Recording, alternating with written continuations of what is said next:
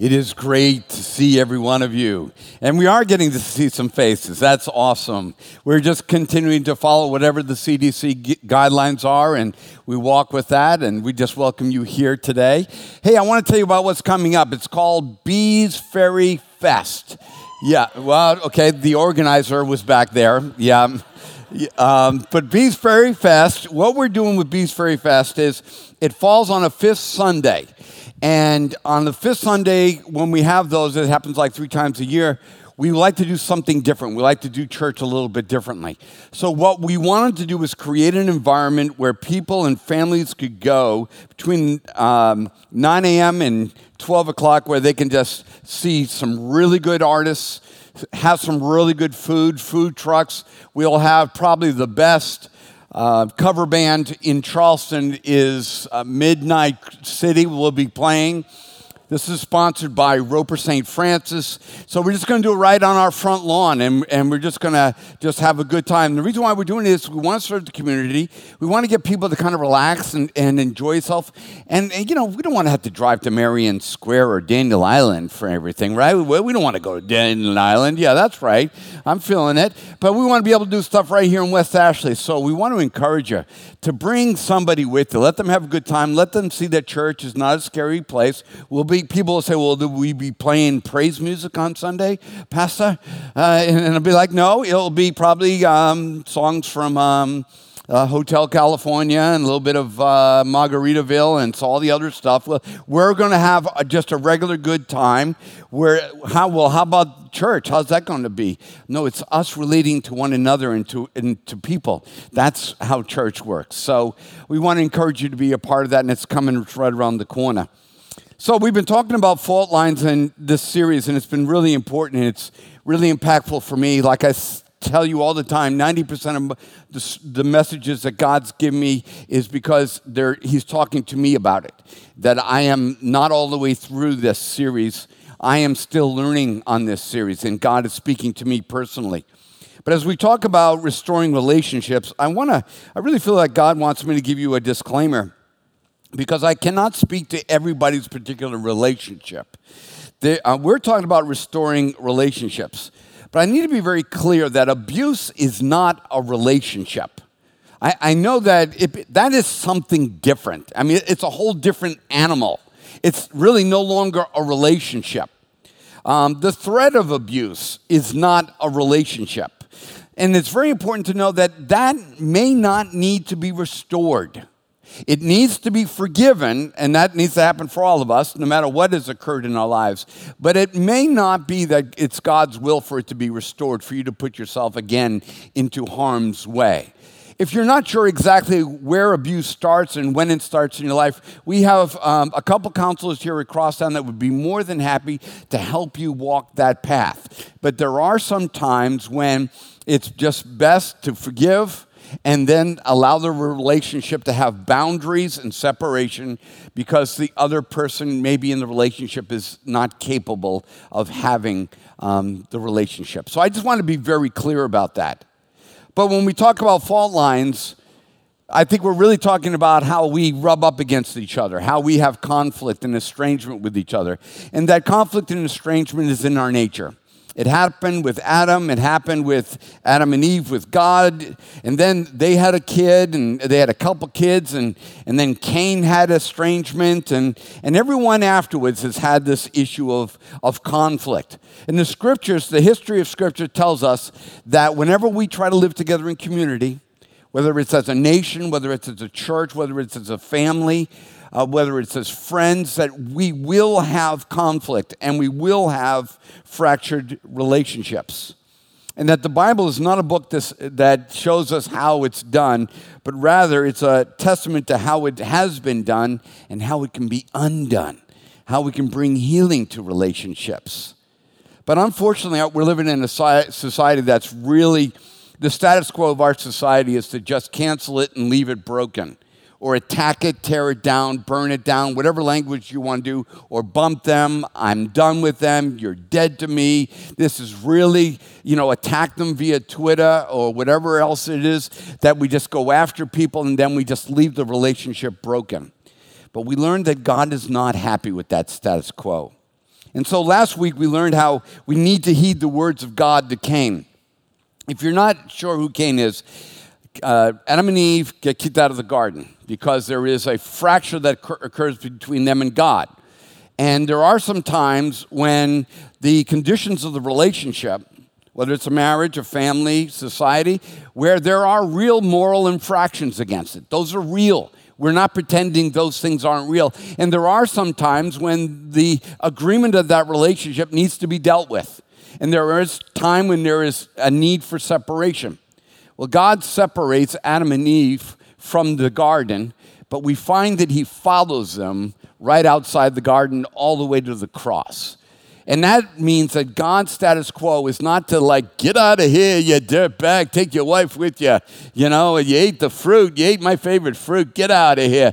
And don't you come back in here again. But rather, God's like, okay, we can't live like we were living because a real moral infraction occurred against this relationship.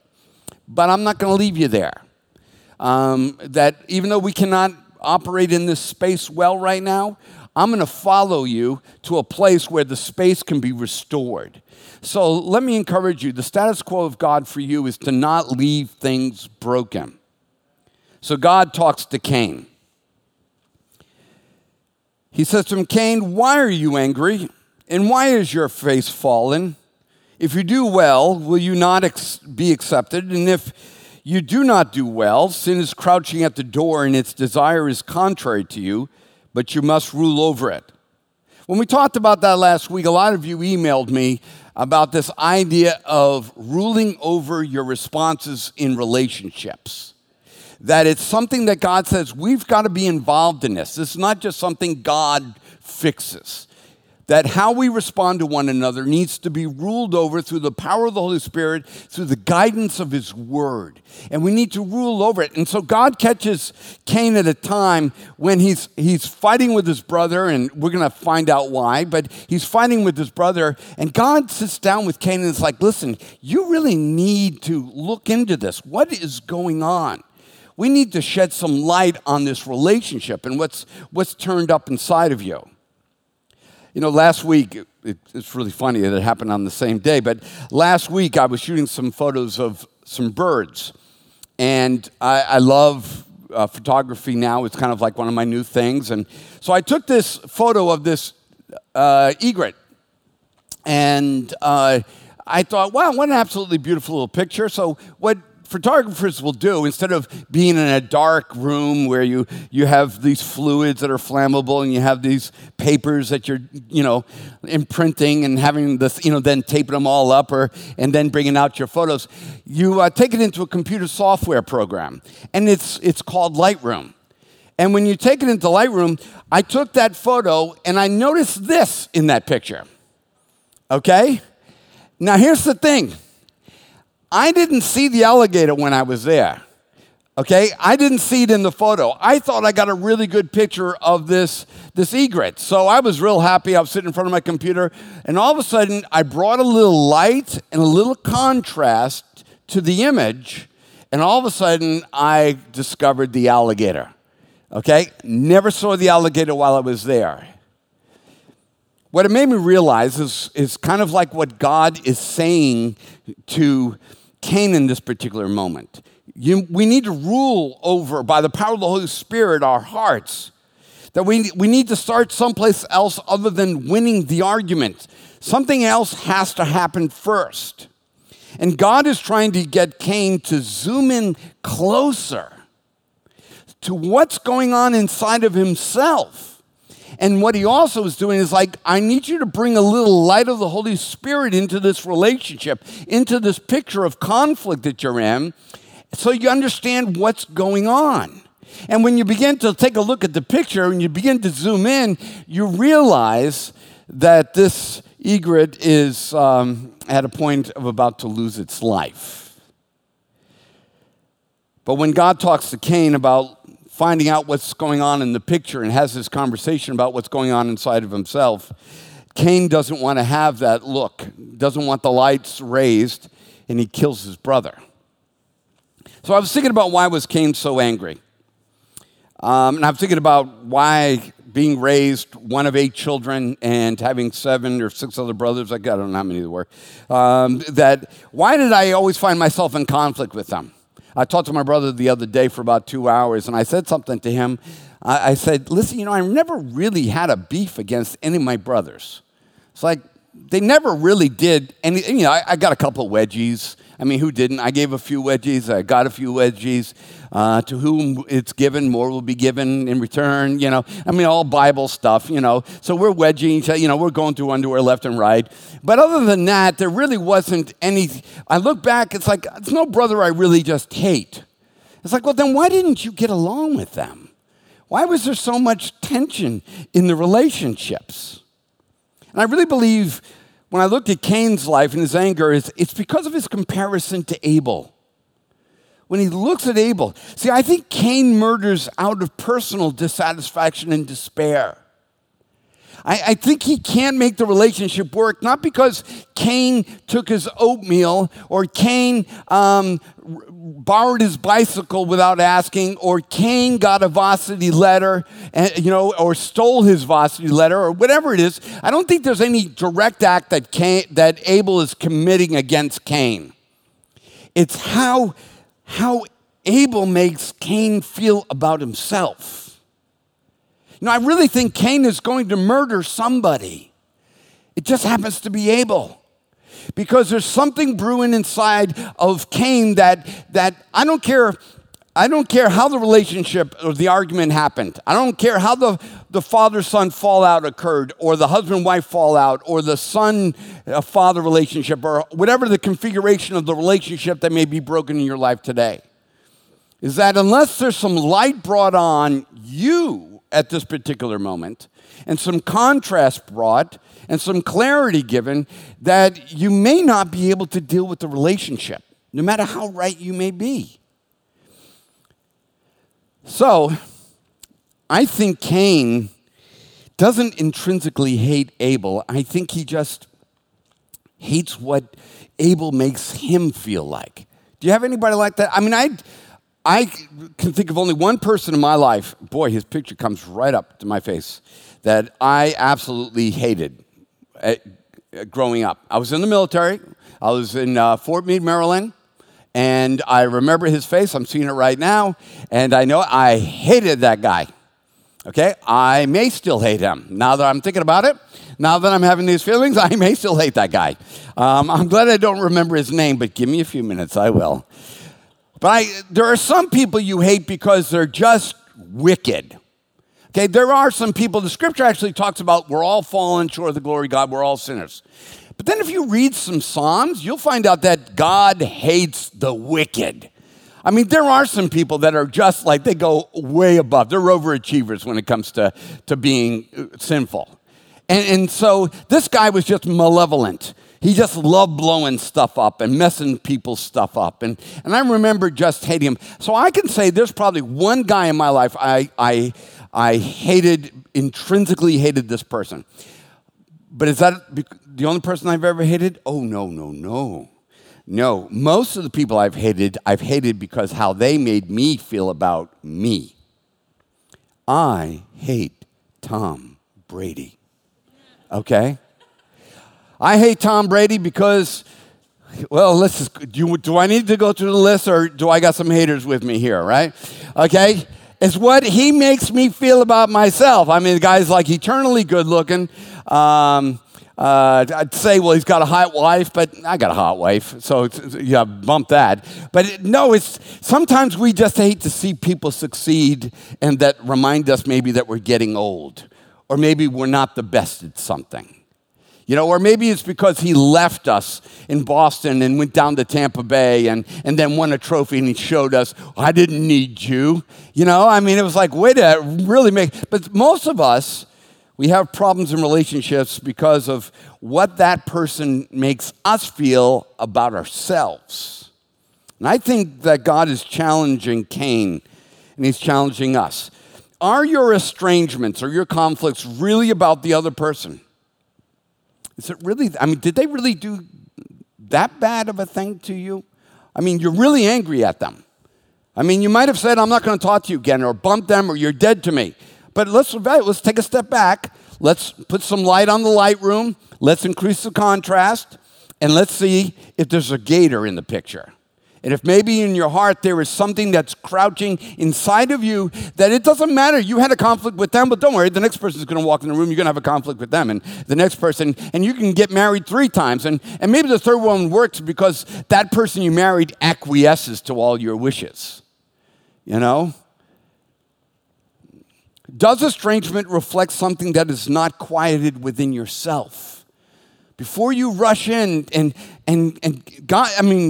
God doesn't go to Abel and say, listen, you know what, your brother Cain's angry at you and you need to go over there. And it's like, no, he goes to Cain and it's like, listen, dude, you're not going to get this right with Abel. And you need to work on this because the gator's about to eat the egret. And I'm trying to stop this. And it's going to require you to look with the power of the Holy Spirit at what's going on inside of you. So is there something inside of you that just kind of you bring into your next conflict?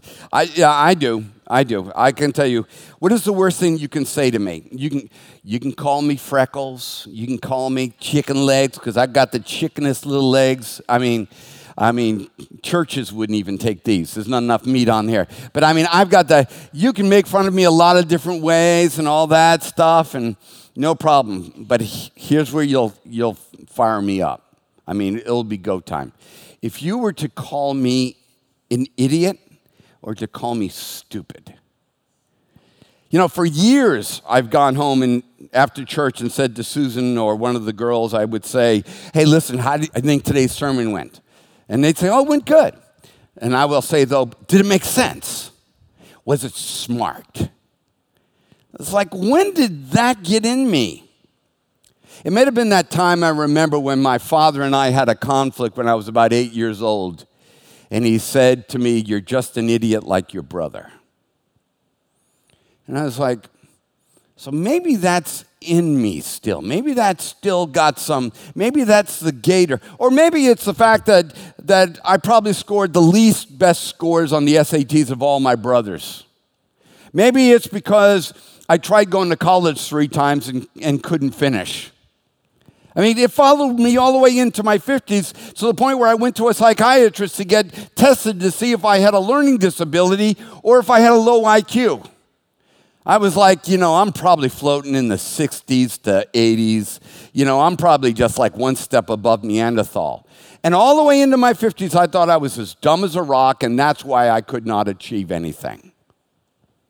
When did that get into me? But here's the problem.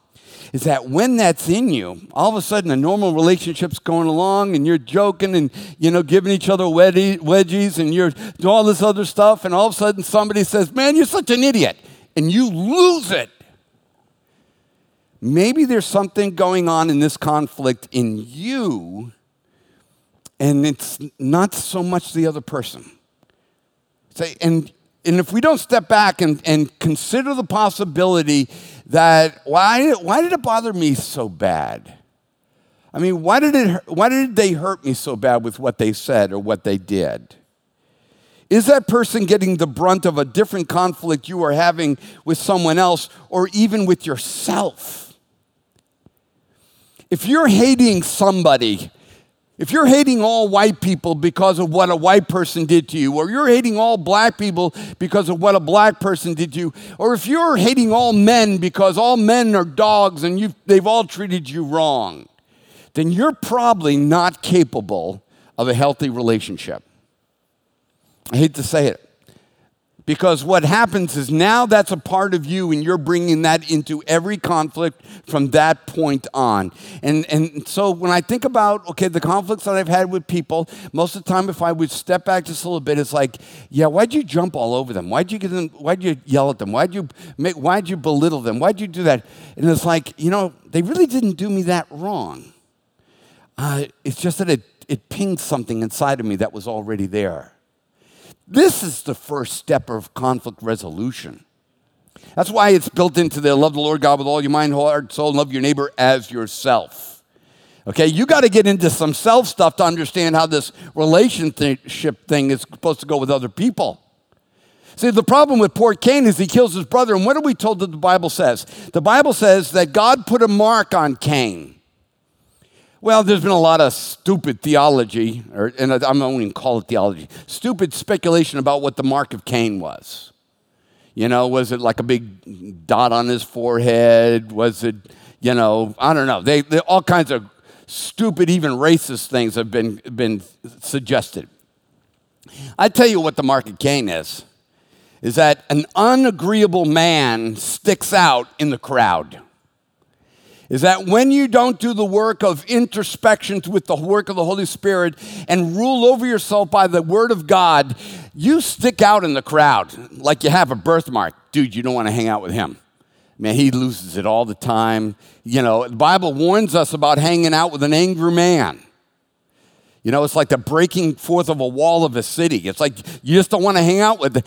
And when we can't do the honest work of looking and seeing what we contribute to the conflict, it marks us.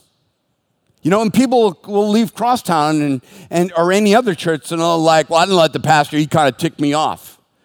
And thinking that they're going to go to Seacoast and it's going to be okay. It's like, no, you're just going to bring that mark with you. They're going to find out you're an angry man or an angry woman or a doofus too. They're going to find it's going to be a mark. And, well, you're going to get rid of your last husband. You're going to get a new husband. And it's like you're going to find out you're just angry. And you're marked with it. And for some of us, we always assess blame to the other person when we don't realize that we're walking around with the mark of Cain. We're going to learn today that you got to fix yourself before you can fix the world. And God tries to get Cain to work on Cain, but Cain's murder is just an expression that Cain is giving up on working on himself. And Abel just happens to be the wrong guy in the room. Another story that you may remember is the story of the queen in Snow White. She's never happy with herself, is she? And we know she stands every day in front of that mirror and she says, "Mirror, mirror on the wall, who's the fairest of them all?" See, her unresolved question of self-worth will always bring her into conflict with others. Always. This gal will never be able to make a relationship work because she's unresolved about her own self-worth. And I know what that's like. Most of my conflicts with you or with anybody else in this world has not been about how you have done me wrong. It's about how I have self-image issues and self-worth issues, and you just happened to say the wrong thing. You didn't know that would, get me to wig out in some crazy way. So I wrote down, out of my own experience, I wrote down what her four options are. What are the four options that this lady has that was the same as mine? One, you will have to work consistently at being the fairest of them all. Okay? Good luck with that. And let me just tell you, speaking for those over 60, it's, I look better on a couch than anywhere else in the whole wide world. I'm telling you, it is, you can just get caught in trying to overachieve just because you want to be the fairest of them all because you just think you have to be the fairest of them all. So that's one way you'll have to solve it. Two, a different way you can do it is kill the one who is the fairest of them all, and that's the way the Disney movie goes, or tries to go. But you'll also have to kill every challenger that walks in the room. Oh my goodness. You're going to have to be the prettiest all the time because that door can just open up and in she walks in slow motion, her hair blowing. And your husband's under your arm and you're pulling him a little bit tighter so he can't see her, but he sees her and he trips over himself as the drool is coming out of the side of his mouth, and you go home and it's miserable and you give him living heck for all of it. Why? But that's what you're going to have to do. You're going to have to kill. There's another option, number 3.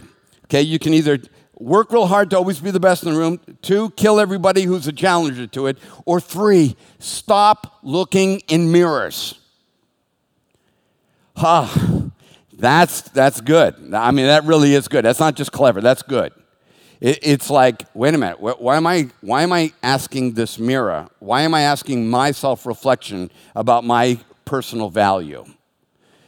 Don't I get my value someplace else? And that leads us to number 4. It's time to ask a better question. Instead of who's the fairest of them all, it's like, God, what do you think of me? What does my Creator think about me? Instead of what does the mirror think about me? I mean, mirrors. We need to give up on mirrors. Okay, here's where it really gets bad. It's now they got these mirrors that you don't need to go to the gym anymore, and I need to buy a Peloton $3,000 mirror, okay? And I can put it in my, and all of a sudden, this cute person, I don't care if it's a guy or a gal, they all of a sudden show up from New York and they put in their headphones on and they're getting there and they're in a little outfit. They don't have ugly people at this, And so they're in the mirror and they're like, hey, good morning. And then let's begin our workout, and the workout begins like this and I'm just dropping F-bombs left and right, my gut's getting in the way and it's like you paid $3,000 for another mirror to tell you you're fat, overweight, old, and balding. Okay, those are my 5 worst fears just exposed right there. Oh man, and I'm on my way. So, some relationships fail or stay failed because of how we see ourselves. When we resolve the issue of value about us, and our peace comes from that, and who we are in Christ, who God made us to be, it creates a safe space for other people to move back in. See, are you waiting for the other person to smarten up and then come back?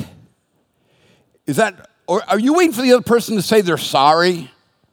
Or to figure out how stupid they are, or how wrong they were, or how immoral they are? And when you figure that out, you can come back over for Thanksgiving dinner? Is that really how resolution occurs? Or is it possible that once we discover how much we're forgiven and loved of God, we create what I call a new landscape around us? We pick up the personal trash around us, the anger, the resentment, the jealousy, the insecurity. We pick it all up so that it invites a person to come back onto our landscape. You have to change your personal landscape to be one that others want to be in. I want to show you a video clip. This is really, you're going to see in the middle of this video clip, I don't want to talk about it, you're going to see a young man with severe disabilities try to wrestle. And you're going to see another young man in that match change the landscape. You're going to see people at baseball games. And you're going to see them do something. And you're going to see 2 boxers, and you can see one boxer's winning, but yet you're going to see them surrender something in the middle of it. You're going to see white people doing kind things to black people doing kind things to Asian people doing. You're going to see just little acts that change the landscape. Let's watch together. The fan had it. He dropped it.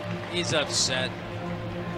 Nate Scherholz is kind enough to toss it back to the seats. And the Marlin fan Gets the ball from Scherholz.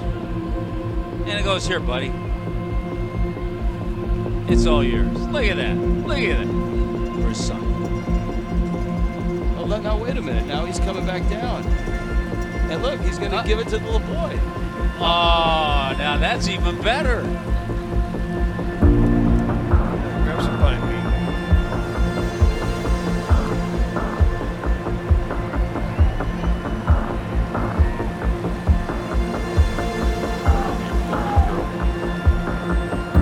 Nice.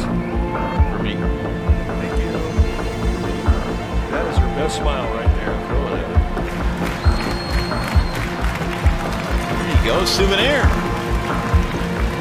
She's getting it up. That's pretty good. You can sell the way around. Yeah. Might be flirting with him. There's a scramble. There it is. I was rooting for the girl myself. And she wins in the end. Yes.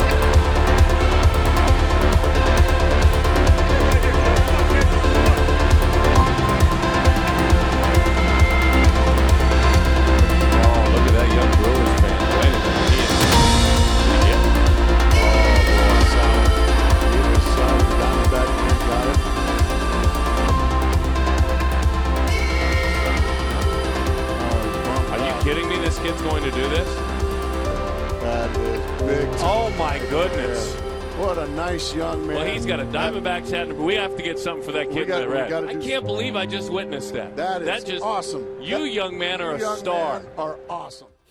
What an amazing little video. I think the one that affected me the most was the wrestler who just pulls the other person on him, using his strength to bring a victory to another person's life. But the one boxer who doesn't know that he's beat is probably concussed. And the other boxer, it's not all about winning the argument. It's not all about winning the fight, proving who's more moral. It's like, listen, this person's hurting so bad. This person can't even make a good decision. I need to create a safe space for this person to have a win. See, all this needs to happen before we win, before we fight, before we argue. See, so let me ask you this right now, and this is kind of a little social experiment. Do you kind of feel good right now? I mean, I don't know if you've been watching the Palestinians in Israel. I don't know if you've been watching cities burn in Minnesota, race issues, or whatever goes on. And didn't it feel good for a moment to just feel like, wow, the landscape really could change with just one arm's reach of a baseball, that the landscape could change. Now, you got that feeling with you. Why can't we take that feeling with us right now? Like home, like to work. Why can't we take that sense? Isn't all your aggression gone right now? I even love Tom Brady in this moment. So I'm here to show you that God wants to let you know it can change. It can change, but if you want it to change, I know you think the other person needs to get fixed, but maybe we should stop and step back and just wait a minute and do the work that Cain never did. Maybe find out that there's a mark on us that God wants to remove. Jesus goes on with this teaching and he talks about it. I love it. And speaking about relationships, and this is about relationships, In Luke 6:37, he says, "Judge not, and you will not be judged. Condemn not, and you will not be condemned. Forgive, and you will be forgiven. Give, and it will be given to you." Now, I know that this isn't how redemption works, because it comes to us through the cross, finished work of Christ. This is too much more works-based, okay? No, this is Christ talking about how we treat one another. Now, we also know that Jesus did a lot of judging during his days, discerning between right and wrong, green lights and red lights. We're called to make those kinds of moral distinctions. But what Jesus talks about is how we handle these distinctions and how they move towards condemning. And condemning in its original language means to pass a sentence against someone. It's to take your gavel and bang it on the table and you sentence a person. This is about changing the landscape that is called to be rich with forgiveness, taking the stale air out of judgment. I used to be a real estate agent, and when you'd go into a house, sometimes showing a client a house, sometimes the house would be empty. You'd see on the kitchen table a bunch of business cards that somebody had shown the house. But there would be something else evident in the house. It would be the stale air. You'd walk around with the young couple that had dreams about how this house could be their first house and awesome. But as a real estate agent, you had to navigate them through the smell. The carpet, the bathroom that looked like smelled like something had just died or was dying at that moment in it. That room that had dripping nicotine because they closed all the vents because they didn't want somebody else to get the smoke, and so it was just dripping. Well, you can paint that wall and you can fix that wall, but the stale air was evident. See, people know when you give up on them. They can smell it. They walk into, I'm not supposed to be here. I'm not welcome here anymore. I'm not loved here any longer.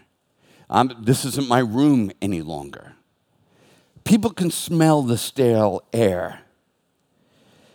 Just because someone has done something we don't agree with, that doesn't mean that the air has to become stale.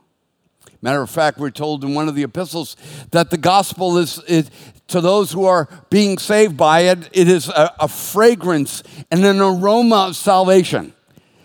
It's like God leads us with a good smell. And Jesus continues in the same thing, and now I'm just going to ruin something for you. He's about to say something that most of the time you've heard pastors use this to get money. This verse has been used more about money than anything else. Now, if when I read this, it makes you think about giving money, then go ahead and do that. If you feel compelled to give money after I read it, that's great. I am not saying it doesn't apply to money, but I will say this. It is not its context. Jesus has always talked about judging, and then he goes right from that to this next point. Good measure, pressed down, shaken together, runneth over, will be put in your lap.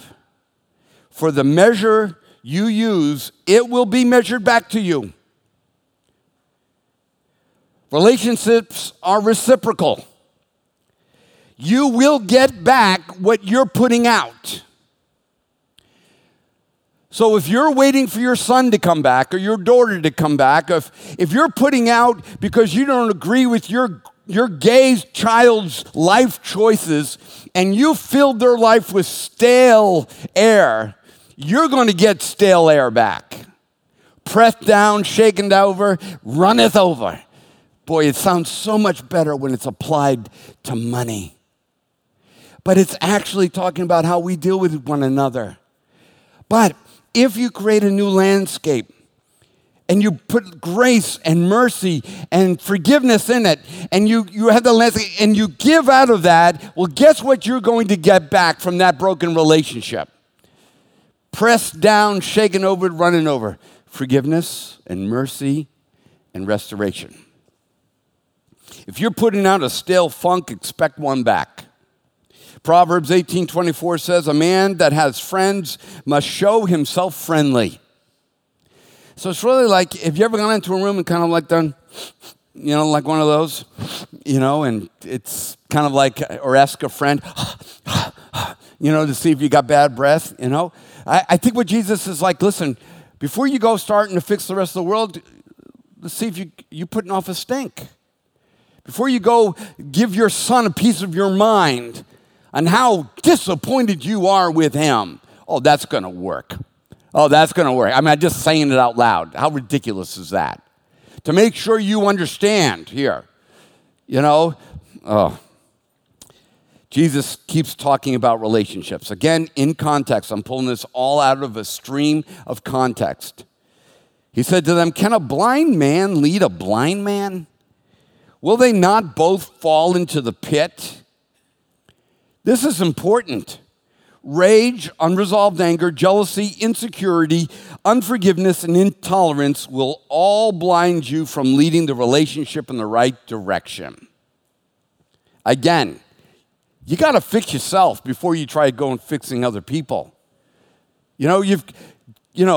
With your own inconsistencies and your own compromises, it's really hard to present moral high ground to work from, to draw somebody back into it. Jesus continuing to talk about the relationships. He says, why do you see the speck? Oh, can I just set this up better because it reads better this way? Jesus is about to ask two questions. What is the normal format of asking a question, especially when you're in a teaching mode? You ask a question, and then maybe you get an answer, right? Okay, so I want you to see how Jesus does this. Why do you see the speck that's in your brother's eye, but do not notice the log that's in your own eye? How can you say to your brother, let me take the speck out of your eye, when you yourself do not see the log that is in your own eye? You hypocrite. He's like, don't answer. I'm not wanting an answer from you. I got your answer. It's like, what? It's like, that is serious. He's like, yeah. Before you start trying to fix church, America, is there anything about church you need to start fixing? Oh yeah, we could crucify 1 million gay people for gay marriage, but yet we're divorcing at the same rate as unsaved people are divorcing. 80% of Christian young adults are living together. But we're all going to join together against the gays. And we're going to, I'm sorry, I didn't mean to do that. I think it's ridiculous. God says judgment will fall, but he falls first with the house of God. It's like, I need you guys to check your logs, okay? I'm not saying that this is right over here, by no means. I'm not saying there isn't wrong over there. That's right, but it's like, no, you're not really qualified to do the job. Not you. It says, you hypocrite, first take the log out of your own eye, and then you will see clearly to remove the speck out of your brother's eye. I think a hypocrite is one who does not see their own failures in the same light they see the failures of others. The first step in relational healing is to see yourself rightly, or the way that God wants you. Remember how I had to find the alligator? Didn't even know the alligator was there. I had to bring the picture into the Lightroom. I had to allow light to be adjusted and focus and zoom to occur. That's what the Word of God does for us. I read the scriptures to help me with my relationships. I'm already going to heaven. I'm not reading them to try to get me to go to heaven or prove to God I should go to heaven. It's like, no. I want a little bit of zoom in, and I want a little contrast adjustment. It's like, oh, wow, I've been ticked at my father for 25 years, and this is about my insecurities, not his. Maybe I could get back to the business of healing that relationship. So I've coined this phrase. You have to delog to unspec. If you want to pull the speck out of somebody else's eye, you got to delog first. You can't accurately operate in relational restoration if you are still blind to the facts about you. if you're still looking into the mirror and going, mirror, mirror on the wall, who's the fairest of them all, you are probably not qualified to heal a relationship. See, this is not about them being gay anymore, is it? It's not about what they said wrong to you. This is not, we try to wholesale it. Well, all white people are bad and all black people are bad. We need to, they're all racist. All men are dogs and all women can't be trusted. And that's how we do it. It's because we don't want to turn the light on in here and find out, it may not be all of them. It may not be her. It may be me. I better get this thing out of my eye before I start trying to go like that with them. You have to delog to unspec. And the problem is your delogging may have nothing to do with that conflict. It may have something to do with your temperament. I have to delog all the time because everybody says on staff that when I'm angry, they can tell, or when I'm like, I'm coming, because I changed the way that I walk, right? I'm pretty cool. Normally I walk like this. You've seen me around town, just doing this, But when I'm not, I'm like cab forward design. I'm like, and they'll see me come around the corner and I'll hear doors going, chukun, chukun, chukun. And it's like, wow. It's like I actually will put off a body stink, okay? And maybe delogging has nothing to do with the conflict. Maybe it has something to do with your temperament or your way that you talk to people. That's why it's great to have people around you who can say, like Ricky and Stacy and my wife and my kids that can say to me, hey, Paul, I know you love people. I know you really want the best for them. But, dude, you're just a little intense. You got to back it down a little bit. It's like, okay, I'll delog. I'm not sure how Jesus meant this statement. How can you say to your brother, let me take the speck? Now, I don't know how, and I'm being honest, I don't know how he's saying that statement. I wish I had a recording of the intonation of his voice and maybe hear more explanation about it. So I'm going to give you two different ways that he might have meant it. He could have said, how dare you, sir? Based upon your own moral inconsistencies, how dare you go after them the way that you're going after them? That could be one way he's saying it. He could be saying it this way. It could be said and heard in a way that says, you can speak to the speck in your brother's eye because you don't want to leave him with something stuck in his eye. And it may be received by them, but only after personal introspection and correction. How is someone going to hear when they know that you are deaf to your own failings? So I think it's both. I think he was kind of like, how dare you, man? Talking to them about that, But I also think it's like, but it is possible to speak to that son or that daughter or to that husband or to that wife if you're willing to first do some introspection guided by the Holy Spirit and the Word of God. They might just come back in the door because it doesn't smell stale anymore and because the landscape has been changed, and they may just go like this to you. Do I got something in my eye? If your personal landscape is littered with rage, unresolved anger, and God is really, that's a different message, but God is really talking to me about my rage. I have rage issues, and he's talking to me about it. So you're safe. Unresolved anger, jealousy, insecurity, unforgiveness, intolerance. If these things are still in your landscape, you'll never heal broken relationships. Even if that stuff doesn't have anything to do with the relationship. It doesn't stay in its place. Trash blows across the highway. Cans roll down the road. It doesn't stay in its place. Matthew 12:35, the good person out of his good treasure brings forth good. And the bad person out of his evil treasure brings forth evil. Neglect, avoidance, passive aggressiveness will never resolve conflicts or restore the joy to a relationship. So as we go into this moment of we're entering the light room, and it's Jesus is running the light room, and he's inviting us to the table of Christ, and he's like, okay, let's turn on let's do some contrast balance here. Let's zoom in. Let's zoom in a little bit, and let's talk about what's going on inside of your heart. Let's find out what's going on. Why are you still talking to that mirror?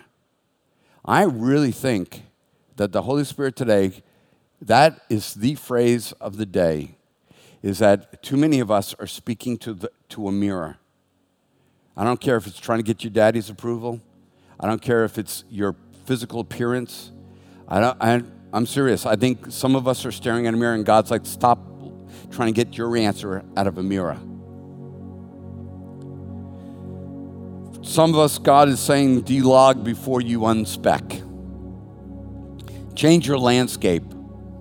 What's the air like over your place? Does it smell forgiving, loving, accepting? Become safe.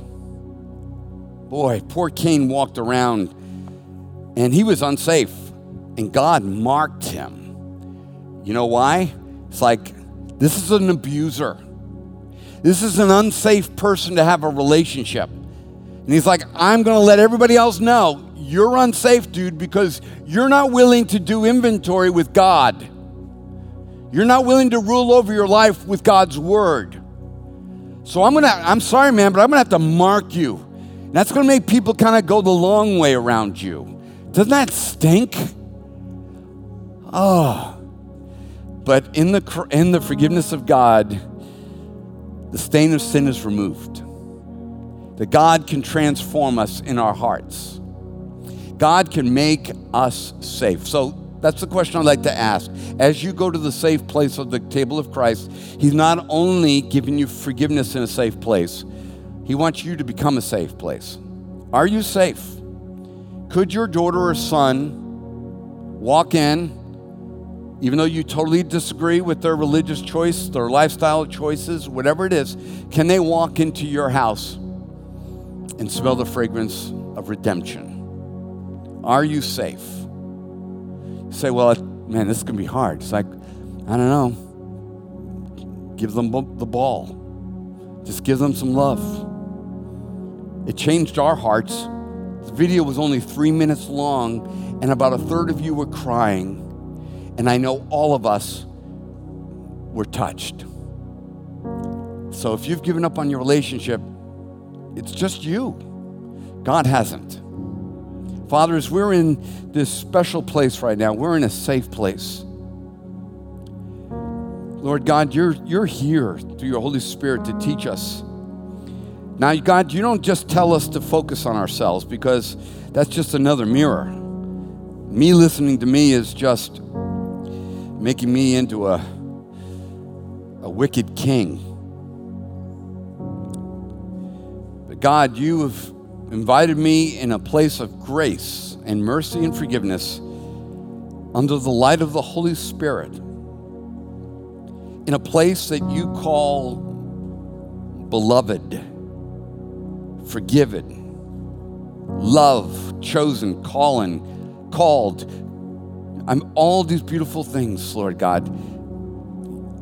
You dare me to allow the Holy Spirit to talk to me about me, not about my estranged relationship, about me. How approachable am I? Am I safe? And God, if I'm not safe, help me. Help me. Search me and see if there's any wicked way in me, oh God. Lead me in a right path. Restore a right spirit within me, oh God. And this is where it all starts. Then I can love my neighbor because I'm rightly related to myself in the light of Christ. Let me invite you to the safe place of the table of Christ.